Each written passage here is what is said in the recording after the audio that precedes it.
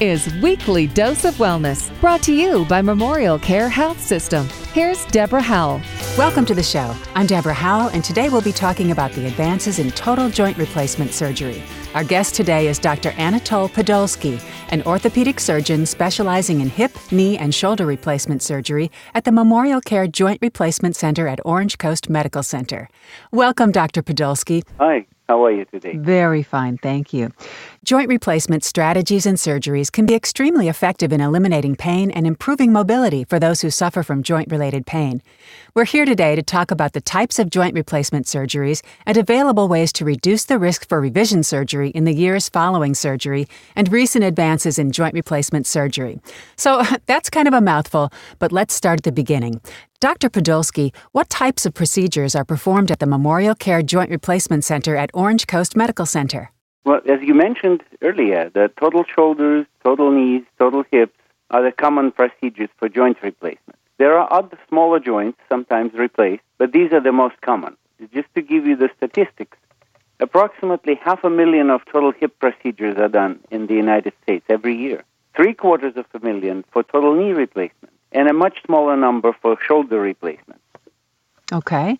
And why are some of the reasons that someone might need a joint surgery? When the joint wears out, most commonly with the degenerative process, it means the cartilage has degenerated to the bone. It becomes painful to walk. The joint is harder to move because the low friction is gone. And function and pain are the main indicators for doing the procedure. It actually may improve the overall health of the patient because mild exercise or some exercise is better than none. Absolutely. And they cannot do it due to pain in the hip or knee or the shoulder.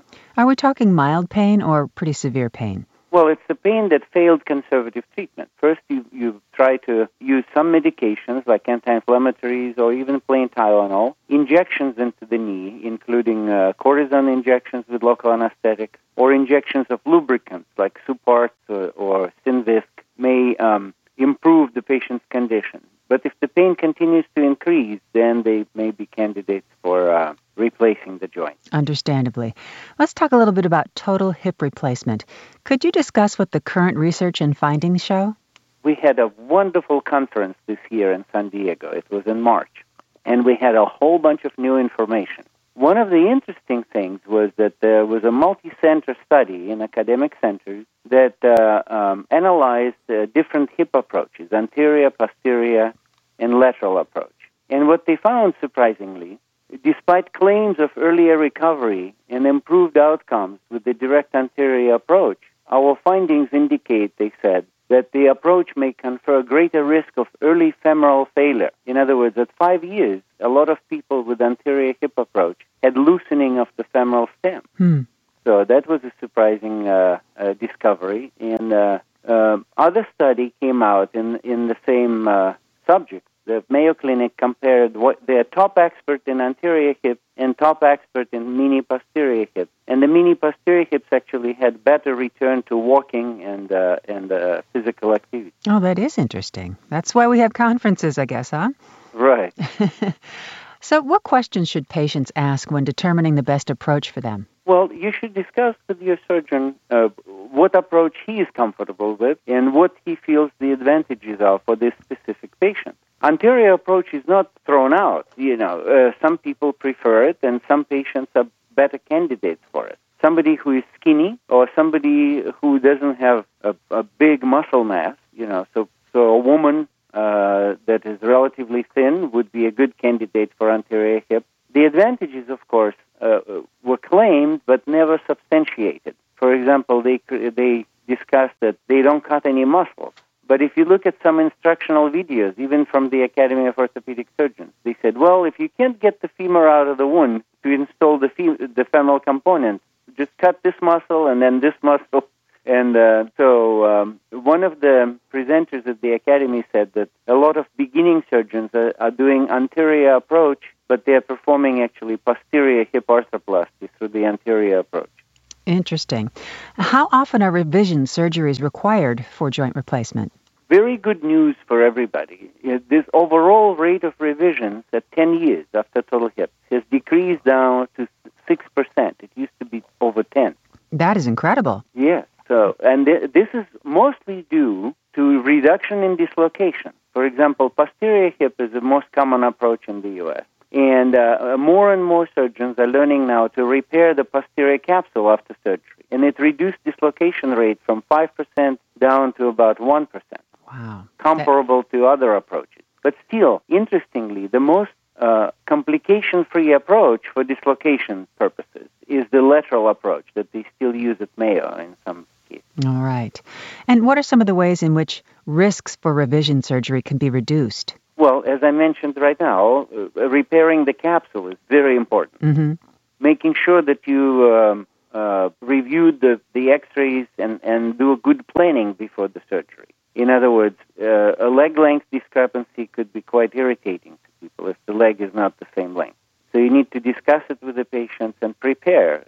Make sure that your prosthesis is fit to correct the patient's deformity. So the other ways to prevent complications is to go to a hospital that has a program. We have a program that patients attend first, a lecture, before they schedule their surgery. And they discuss all the different ways to prevent problems like infections, dislocations, what kind of therapy to expect, what activity return time frame is, and when to come back to driving, for example. So all this educational activity prior to surgery is very, very helpful and improves outcomes. I would imagine so. Now, what are some of the recent advances in preventing complications and reducing revision surgery when having joint replacement surgery? Okay, so maybe 4 or 5 years ago, a study from Chicago came out, and they stated that irrigating the total joint during the procedure with betadine solution prevented infections, and they had very good statistics to prove it. The other program that was very popular in reduction of the infections was do preoperative pre-wash, or we call it chlorhexidine bath. The patients are given a bottle of this chemical, the surgical scrub, and with the plain washcloth, they do the 10-minute bath twice a day for 3 days before surgery. Oh. So that helps to reduce infection rate. In one of the recent years at Orange Coast, we had 0 infections due to these changes. That makes total sense to bathe the area before the surgery. That's interesting. Now, what traits should they look for when selecting a surgeon to perform joint replacement surgery?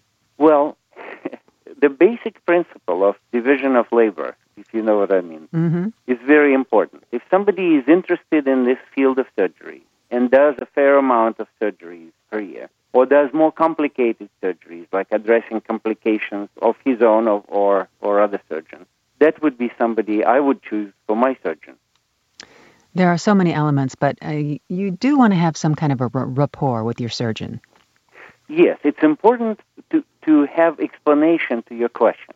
And I talk to patients extensively before they decide on the procedure. So we review the pros and cons of approach.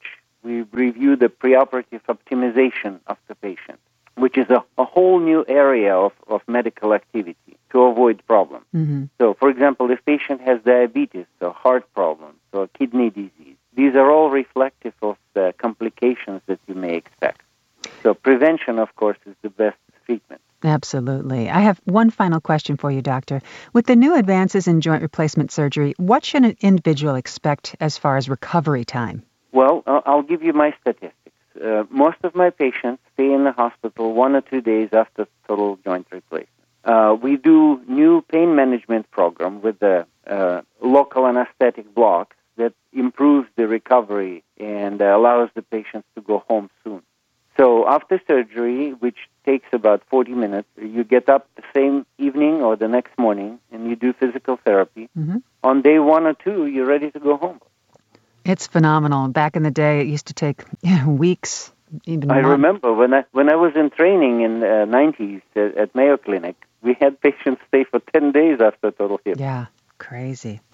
Well, thank you so much, Dr. Podolsky, for your time today. It sounds like a much better time to be a patient for these kind of circumstances, and we really do appreciate your time today. Well, thank you. It's my pleasure.